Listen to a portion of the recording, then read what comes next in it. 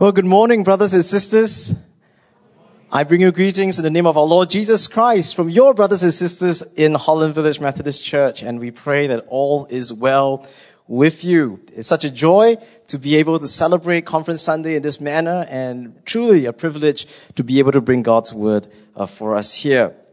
Well, as mentioned earlier, my name is Jeremy, and my wife and I, Jolene, have two young children, Nathan and Natalie. Nathan is 4 years old, and Natalie is 2. Unfortunately, they can't be with us this morning, but this photo was taken very recently on our trip to Perth in October. For parents of young children, how many of you are parents of young children? Yeah, or you have grandchildren who are young? Well, I'm sure you would understand when I say that Jolene and I regretted our decision to take a holiday the moment we boarded the plane. You know, if you needed proof of the phrase, we need a holiday to recover from a holiday, this was it. And our children were squirming and restless through the flight, and they really only settled down when we returned to Singapore and life went back to normal. So if you have been, planning a holiday for you and your young children, and you are going soon, I commend you for your courage.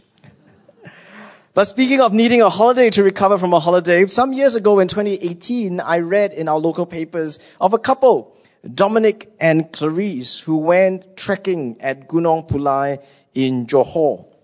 Now, Gunung Pulai is 90 kilometers away from Singapore, fairly short mountain, 654 meters, a 3-kilometer trek from the base to the summit.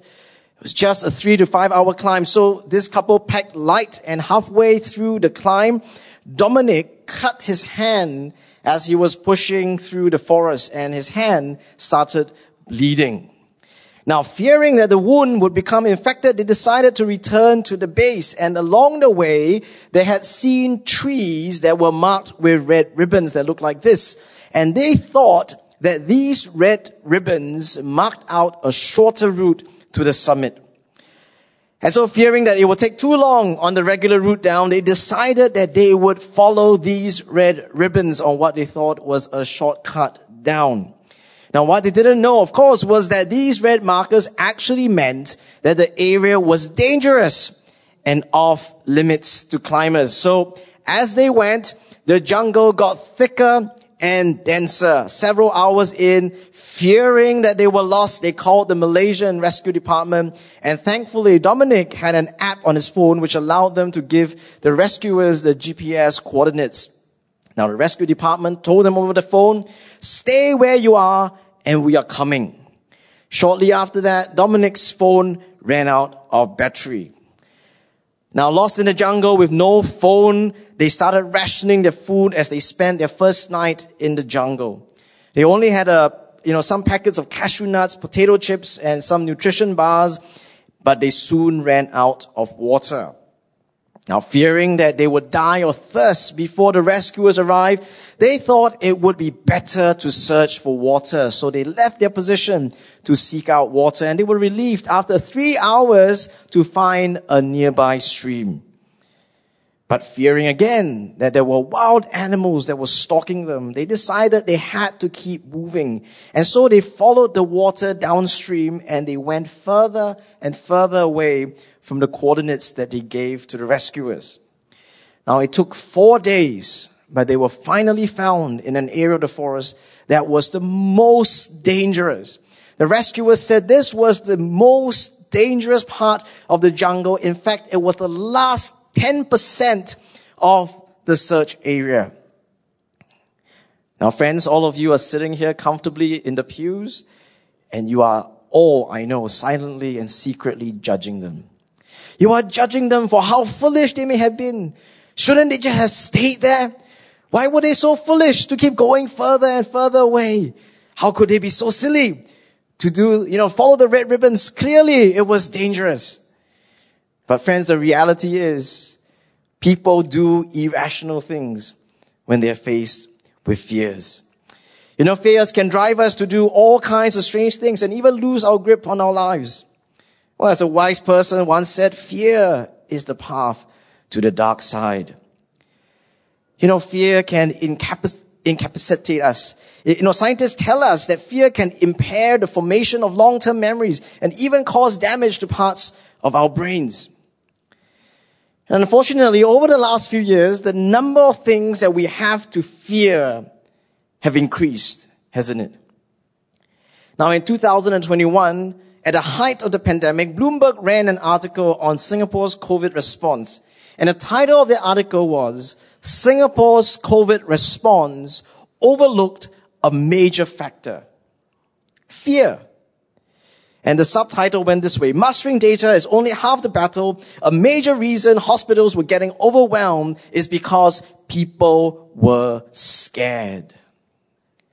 Now, I'm sure with the recent finding that repeat COVID-19 is riskier than first infection, this fear would have only gotten more intense. But beyond COVID-19, many other fears abound. Fears of war arising from geopolitical tensions. Fear of runaway inflation. Have you seen the price of fresh chicken? Fears of sickness or death or losing a loved one. Fear of facing the future after the loss of a loved one. Or what I imagine must dominate every Singaporean's mind. Fear of failure. Business owners fearful of uncertain economic times. Parents, fearful that their children will fail their exams. Students fearful of poor results. In fact, an OECD study found that students in Asian countries were disproportionate in expressing that the greatest fear that they have is of failure. And I'm almost certain that Singaporean students were well represented in that study. After all, we are the country that is best described by 3 Ks. Any suggestions? Kiasu. Kiasi. What's the third one? Kiabo. Then in COVID-19, we've added a 4th one. Kianang. Social distancing, right? We're scared of people. Now, but what about you? What are your fears? Personally, I have unwarranted fears that my children will fall seriously ill, or that my children will grow up and not follow Jesus. I'm sure that no matter who you are, how successful you are in life, how mature you are in your faith, you may still have some fears in your heart. And that's why I've chosen for our text today one verse taken from Isaiah chapter 41, verse 10. Allow me to read that for us from the English Standard Version. Fear not, for I am with you. Be not dismayed, for I am your God. I will strengthen you. I will help you. I will uphold you with my righteous right hand. Isaiah 41 sits in the context of a perilous time for the people of Israel. And these are words of a prophet to a people who were under serious threat of invasion from Babylon. Now, Israel, the northern kingdom, had already fallen to Assyria. And so now Babylon was coming for them in the southern state of Judah. And the holy city of Jerusalem was about to be destroyed. Now, if you didn't know, Babylon was the most powerful nation of that time, and there was no defeating them. Some of you may, in your minds, imagine, maybe this is like Russia and Ukraine still got a chance somewhere. No, this is more like the entire United States Navy against the island nation of the Maldives. That's what it kind of looks like. Judah was about to be vanquished as a nation. The people were going to be killed and scattered into exiles as slaves. There was going to be no future for the people, no future for their children, no security, no freedom, no destiny. And in the earlier 39 chapters, Isaiah prophesies messages of judgment. For the people, instead of turning to God in their moment of distress, they were turning to foreign nations, coming up with alliances with foreign nations and their foreign gods for help. People were taking matters into their own hand and looking everywhere except to God for help. And so Isaiah calls the people to return to God, for only God, he says, is able to deliver them. But after a whole lot of warnings and threats of punishment and judgment, the prophet turns from a proclamation of judgment to deliver a message of hope. I imagine that. A message of hope after all the talk of judgment. And that is where we find our text today. And the principal message that Isaiah has is this. People of God, would you trust God and not fear? Would you trust God and not fear? This is what the prophet says. Fear not, be not dismayed. What? After all that doom and gloom, how can we not be dismayed? This is ridiculous. But Isaiah says that the reason is a very simple one. Because God, their God, remains their God. No matter the words of correction or rebuke, God remains their God. I shared earlier that we have two young children. Our daughter is 2 years old and we just started to discipline her. And we noticed she's quite a bit of a tyrant, always bullying her brother, getting her own way and pushing him around. But the thing is this, after we've scolded her or given her a slap on her wrist, she always just bursts out crying and she puts on this most pitiful look. And she will say to us with those big tears running down her cheeks, Carrie. That's all she wants.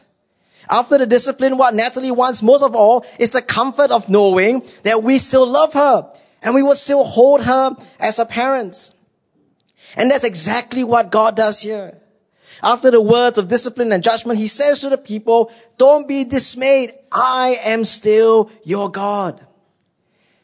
And even though these are words that God gave to the people of Israel more than 2.5 millennia ago, I believe they continue to be words that can speak to us today when we are faced with fears or when circumstances around us seem to be spiraling out of control. And the thing is this, even if those circumstances are of our own doing because of our sin or callousness, this does not change the reality that God is still our God. And so the prophet gives 4 reasons why his people should trust him when they're faced with fears. And I want to share that with us today. The first reason why we should trust God in the face of our fears is this: God's presence. God's presence. And this is what Isaiah says, fear not, for I am with you. This is the first and most important reason why God's people should continue to trust him. Because God's presence is the sure antidote to fear. To have the certainty that God is with us in the midst of our troubles should help us to trust him. Even when all that is around seems to suggest that things are not so good, we can trust him because he is present even in our struggles. Now, people often say, I'm sure you've heard of this before, there is light at the end of a tunnel. So cheer up, you'll get through this. How many of you, when you were going through something really rough, somebody said that to you before? Would you just raise your hands? No? Oh, you need other friends then. But that is not the right perspective for the Christian. For it's not the light at the end of the tunnel that should assure us, but it's the light that we have in the midst of the darkness that gives us confidence for the future. In fact, even in the field of psychotherapy, the counselor's presence is considered the fundamental underlying quality of an effective therapeutic relationship. What matters most in a counseling relationship is not the advice that the counselor gives, but the presence and empathy that the counselor projects. I think that's why we can all be comforted. For in Matthew 1, we are told that in fulfillment of the prophecies, Jesus is called Emmanuel, which means God with us. It is the most powerful truth that Jesus is the evidence of God's presence with his people. That's what it means for God to be our God, that his presence is with his people. And that's not only mentioned in the beginning of Matthew, right at the end of Matthew's gospel, the very last words of Matthew's gospel are these: and behold, I am with you always to the end of the age. Isn't that amazing? But God's presence isn't just a passive presence. Almost like the story which I tell my children of the little lion cub who runs around the forest roaring with his cute little roar. And all the other animals scamper away. And this little lion cub thinks, oh, I'm so strong. I'm so powerful. I am so fearsome that every other animal is afraid of me. When all along, it's actually his mighty father standing behind and giving the other animals a dirty look. God's presence isn't a passive presence hiding behind us. See, Isaiah suggests that God's presence also brings God's power. Not eye power, but real power. You see, Isaiah says, I will strengthen you. I will help you. God doesn't just hang around and look on from the sidelines when you're in trouble. He lends His strength to our situation. And listen to this. When the Creator of the universe tells you that He will help you, what else is there to fear? When the one who is in control of all the forces of nature, in control of the future, who will command legions of angels, tells you, I will help you, what else is there to fear? For God tells us that He will help us to bear all that stands against us and to give us the power to overcome. He will renew our strength when our strength fails. He will restore our energy when we grow weary. He will reignite our spirits when our courage begins to falter. God gives His people strength when they're facing their fears. And the best part is, His strength is available all the time. If only we will allow Him to help us. There's a famous story told of a man who was once trapped in his house during a massive flood in the Australian outback. He was a religious man, and so he began praying for God to rescue him. He was a man of faith, and he was so sure that God's hand would reach down from heaven and miraculously lift him to safety. And so as the waters began to rise around his house, his neighbors yelled and urged him to leave, and they offered him a ride to safety. But the man yelled back, no, I am waiting for God to save me. I trust Him. So the neighbor drove off in his pickup truck. The man continued to pray and trust that God will rescue him. As the waters continued to rise, he climbed to the top of his roof, and a boat came by with some people heading for higher ground, and he threw him a rope and said, come, we'll bring you to safety. He said, go away. I'm waiting for God to save me. They kept trying, but the man was adamant that God was going to lift him out of safety, so the boat left without him. The man continued to pray. He believed with all his heart that God would save him. The waters continued to rise, and lo and behold, a voice came from the sky. It was a helicopter that was passing by. The pilot lowered a ladder for the man, and the man, waved the helicopter frantically and told them, go away. Your helicopter is blocking God's way. So the helicopter left, and the man was swept away by the flood waters, and he drowned. As he got to heaven, he asked God, God, why, oh why did you not save me? I believed in you with all my heart. Why did you let me drown? And God looked at this man and said, why, oh why are you so stupid? Too often God offers us His help, but we don't accept it. He offers us His strength, but we don't want it in the way that is given to us. Or maybe the help He offers requires us to take a step of faith, and we just can't bring ourselves to trust Him. But Psalm 46 tells us that God is our refuge and our strength, a very present in times of trouble. And not only does He give to us His presence and His power, Isaiah continues in the verse by claiming that God will uphold us with His righteous right hand. Now, this is a reference to how Aaron and Hur held out Moses' hands in Exodus 17 when Israel was in a battle with Amalek. And whenever the staff of God held in Moses' hands was raised, Israel prevailed. But whenever the staff was lowered, the enemies prevailed. The New Living Translation puts it this way, that God will hold you up with His victorious right hand. See, not only has God strengthened, but God has also helped. Not only has He strengthened and helped, but He has upheld His people in victory. What a wonderful promise that is. It's a promise of victory. This is God's promise that not only will He do the right, as in ethical or righteous thing, but He will do the right, as in correct thing for His people. You see, God's promise is that His great power will be right and victorious, that He will do what His people needs to ensure victory.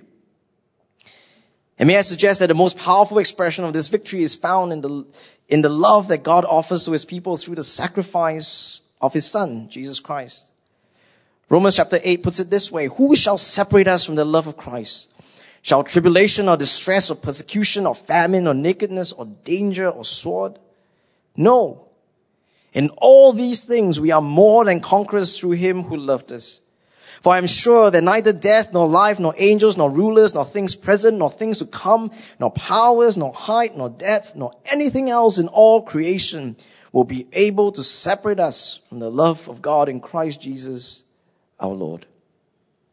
That we are more than conquerors suggests the totality of the victory that God gives his people. The ability to triumph over all adversity does not mean that God's people are superior to others, but rather because that through the God who loves us and the victory that was wrought on the cross, God's people can overcome all manner of persecution and adversity and claim Christ's victory as our own. Friends, that is God's promise to his people. And the best part is, undergirding his promise of victory is the guarantee of his love for you. And this love never changes. It doesn't change. It will never be shaken. And when you're facing the most excruciating of fears, would you let your faith arise, hold on to his love for you, that you may trust God, that he will give you his promise, that he will keep his promise and give to you the victory. But not only does God give to us his presence, his power, and his promise, Isaiah also tells the people that God has chosen you and called you to his purpose. You see, in the preceding verse to our text today, this is what the prophet says to the people of God. You whom I took from the ends of the earth and called from his father's corner, saying to you, you are my servant. I have chosen you and not cast you off. Because of God's love and grace, in spite of the people's sin and rebellion, God assures them that he has not forgotten his purposes for them.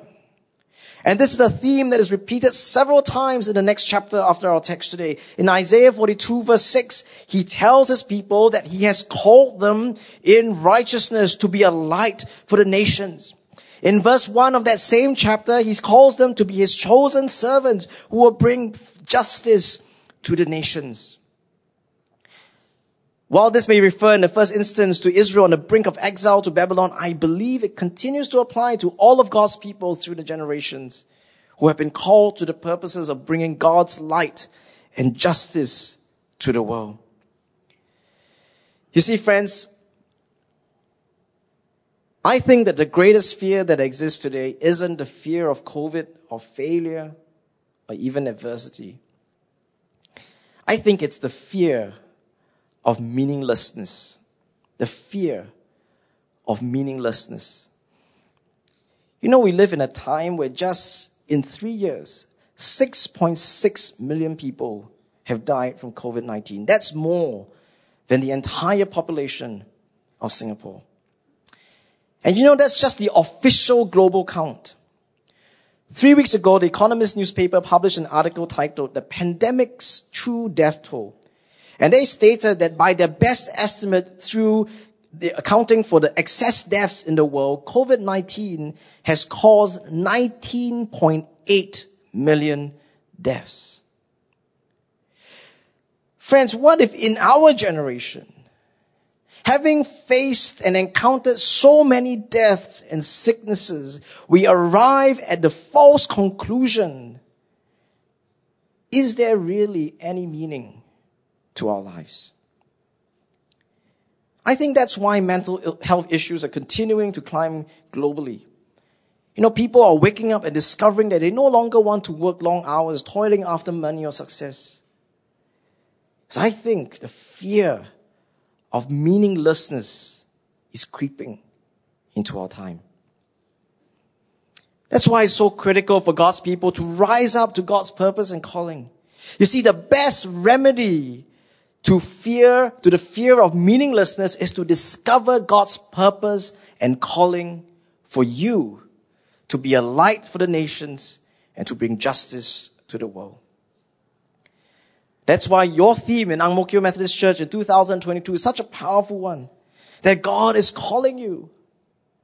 And my prayer is that you will arise from your fears and answer his call to be a people of his purpose.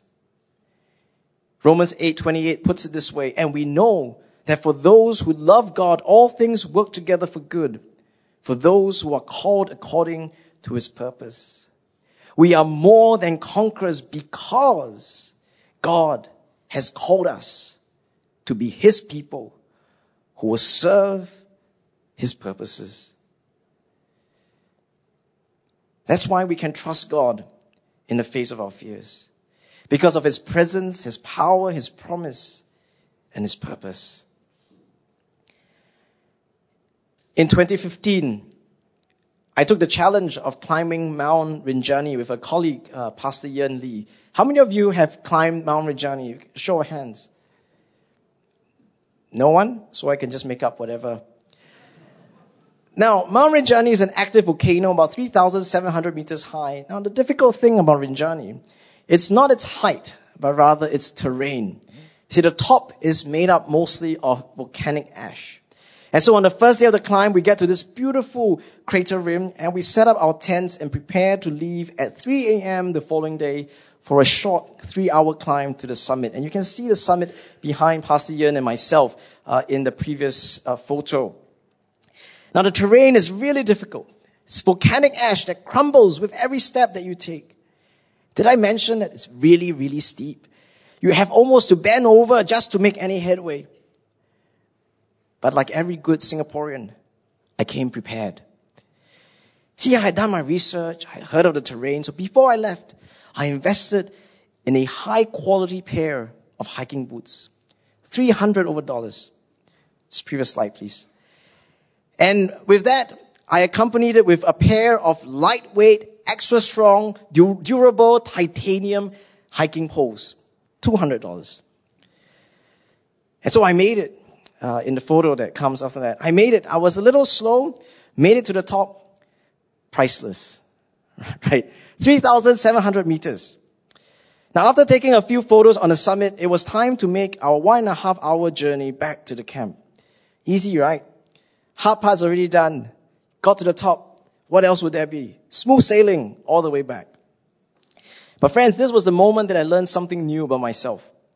As I turned round from the summit, I learned that I was afraid of heights.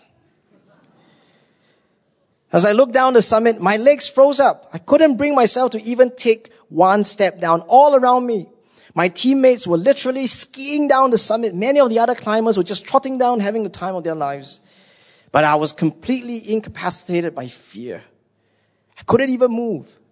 I was so afraid, and I was certain I would die here on this mountain. As any good pastor would do in a moment of fear, I got on my knees, because it's a bit more stable that way as well. And I cried out to God to rescue me. And this is how my prayer went. I confessed my foolishness on taking on this mountain. I prayed that God in His mercy would deliver me and I will not slip off this cliff. I prayed that if I had faith to move mountains, then surely I would have faith to move my feet off this mountain. And suddenly, a voice came from above.